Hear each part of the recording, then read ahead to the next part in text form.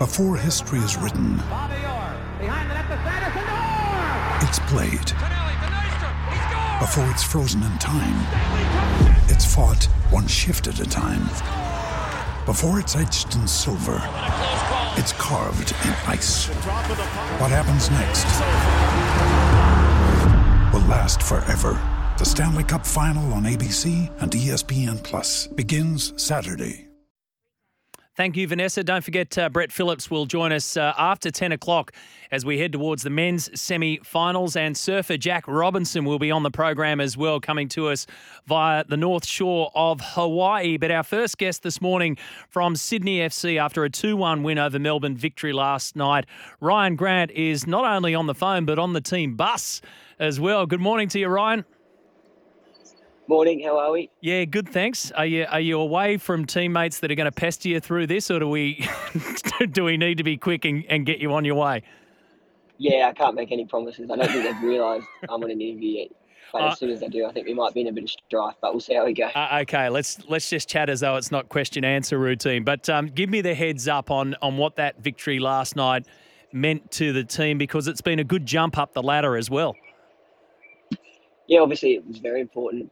Like you mentioned, it pushes up the ladder a little bit, but just for the confidence around the group, I think it was massive. I think we've been playing some okay football of late, but just not getting the rub of the green. So last night it was nice to get a win and get that confidence back in and around the group, and then obviously, like you said, pushed up the table too. So yeah, it's all looking a lot better this morning. Steve Corica has been talking obviously about the defence, and the defence has been forefront, and he mentioned it very quickly when he was spoken to last night. So how much of and this is your world, right? How much of the focus going into this one was about solidifying that defence? Yeah, very much so. I think we've been sort of harping on it about it as much as we can of late, because obviously we're leaking a lot of goals. We create a lot of chances and seem to finish them more often than not, but it's the leaking of goals that's sort of costing us. So the defence as a whole group and a team, not just obviously the defenders, but everyone, really wanted to put in a shift last night and show what we can do as a team. And I think we did that. Obviously, they did score the goal, but we kept them to 1, and they're obviously a very good team. So to do that was nice. And then obviously to score a couple of goals and make sure we got that 3 points was very important. But yeah, the defence is the forefront at the moment and something we're concentrating on. And I had a chat with your skipper last week, in fact, as he started to come on back. It must be good having Alex back in the squad and back in the team. Oh, yeah, definitely. I think just having his experience and a level head back there makes a huge difference. I think the boys that came in obviously did quite well at different times, but I think, there's nothing like experience and a leader back there. So to have Wilkes back was huge. And, I don't think he's looking out of place at all for a 37-year-old. So he's cruising. So put into perspective then, Ryan, if you can, what this does for the rest of the season. And we've spoken about the fact you're now up to 7th on the ladder. You've got Central Coast Mariners next week back at home. So does it feel like a bit of a turning point in the season and where you're at? Yeah, that's how I'm seeing it. Yeah. And approaching, I think this is a pretty big win.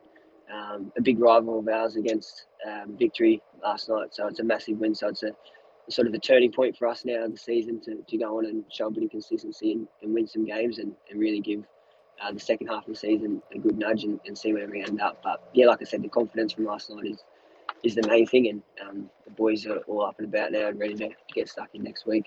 Geez, it's quiet on the bus, mate. There's hardly any noise. Has everybody got their headphones on, or have you squirreled right down the back? I think we had our first win last night, so we had a few celebratory drinks. I think everyone's a little bit dusty, to be honest. Otherwise, I'd be copping it left, right and centre. Good on you, mate. I'm going to let you go. Appreciate you taking the time. Very well played. I reckon you've got through the entire interview without giving the game away, so that's a plus. Well done last night as well. Thank you very much. Cheers, mate. Good on you. Ryan Grant joining us there. That was interesting, isn't it? I wondered why it was quiet. I mean, if they had lost, then I'll go, yeah, I get it. They're quiet. So they've won, gone out and had a couple, and now they're all just sort of very, very chilled. It's not easy. It's not easy to sit there on the phone. Your teammates know that you're ready to go. Jason Sanger yesterday had a couple of his teammates in the car heading to the airport as well. They all knew what he was up to. And I don't know what they were doing to him, but they were trying to make it as uncomfortable as possible. I've been in that situation. We were doing an interview heading to Formula One once, and I had a whole stack of commentators with me, and we were doing that interview. And you know what we did? We opened it up, just put it on speakerphone, and said, "Righto, here's him. Here, you go for it. Just ask whatever you want." And it was hilarious. I wouldn't do that to Ryan without notice, but good to get the insight. 0457 736 736 is the text line number, and good to see Sydney FC back on track with that one. Melbourne victory, however, anchored at the bottom of the ladder, and that victory takes them from 10th, Sydney, to 7th, as I mentioned, and then next up they are back at home. Pedro's come up with Rubik's, as in Rubik's Cube. That's not a bad one at all. In fact, you're so proud of yourself and pleased with yourself, Pedro, you've said, Rubik's, you're welcome. Yes, that might go to the top of the queue. Although, the Ashman, what about the ice cubes, as in ice rinky and obviously cubes? Oh, that's good. The ice cubes is good. I know that this has been going on for a day or so in various parts, but I'm yet to see an answer. I'm yet to see... And it did strike me that this is the first time that we've really had to think about it. We've had to get clever and creative around this. Thank God for those that went before them that made it easier. The Macs, and then the Woodies, and then the Special Ks. After that, golfers are easy. Another one from the Ashman. Golfers are easy to pick because of the shocking cap tan line. Well, that's true. That's true. There is one here for you, Brooksy. I'm surprised. No, there's another one about an indoor climber. An indoor climber. Like, I don't think we could spot an indoor climber, says PG. I reckon you could. There would be a trail of powder. Chalk dust. Chalk, yeah. And big forearms. Well, are they big? Legs. Are they big forearms? I mean, an indoor climber to me, you can see every sinew of the forearm. And every cut forearms. Cut. Very, very cut. Trim. And those sort of webbed feet shoes? You know those ones? Yes. Like the wetsuit material.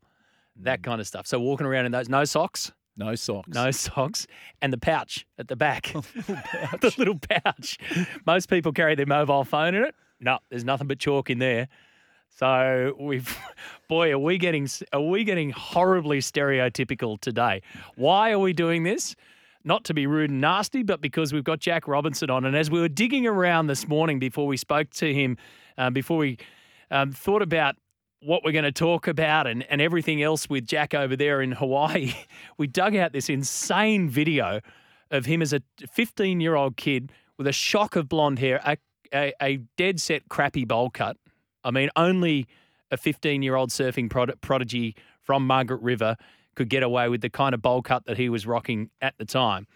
And it's as dead set surfer typical as you're going to get. And now he's living the surfer typical dream life. 1300 01 1170. As I mentioned, BBL on tonight, right on across the SEN network. Just tune into the SEN app. And then India v Australia. So we're also getting ready for our Australian representatives and the Aussie team to head over to India, the Border Gavaskar Trophy. Every ball of the 4-test series will be right here on SEN. Adam Collins, Jared Waitley will be there for the second test and thereafter. The first test begins on February 9. Ravi Shastri, Harsha Bogle, everyone's in it, and Bharat Sundaresan. So we'll have a huge team on the ground, and you'll hear ball by ball coverage right here on SEN. Meanwhile, Cricket Australia, as I mentioned, dithering and dathering their way through having microphones on players. It's 2023. We've got technology coming out of our ears and we've got access like never before. And we pick up the paper this morning and read that the franchises are starting to worry about Moses Enriquez, for instance. Why put a mic on him? Because if he gets another fine, another demerit point, he's going to start missing matches. Not through the fault of his own. What's he meant to do out there when he's mic'd up? Not talk at all, not give any access. It's a tricky one for the broadcast. It's a tricky logistical nightmare as to how it happens. And Brooksy and I have both lived it in that world. it takes a lot more than just whacking a microphone on a player. There's a protocol to go through. There's the audio person is involved as well, and you don't want to expose information. There's all sorts of privacy around it. And stump microphones sit there and have been sitting there for ages, but they go up and down for very good reason. Joe, the cameraman, remember that? Right? So they go up and down for very good reason, and you've got to do that with the players. But at what stage do you say if a player who's wearing a microphone to give access to the public via the broadcaster who are paying the money, the big money, can't, for instance, swear under his breath or crack a joke and then has to face a code of conduct and a penalty? I mean, it's just bizarre to think that that would be the outcome of that. So Cricket Australia, shake, rattle and roll all you like behind the scenes to try and be the police in this one, but sometimes let it through the gate. Get on with it. Open the doors and come on in, folks, because the more you can invite people into your sport and people into your product and give them the insights and the background information, the more you're going to get in return next time there's a deal on the table. Back after this.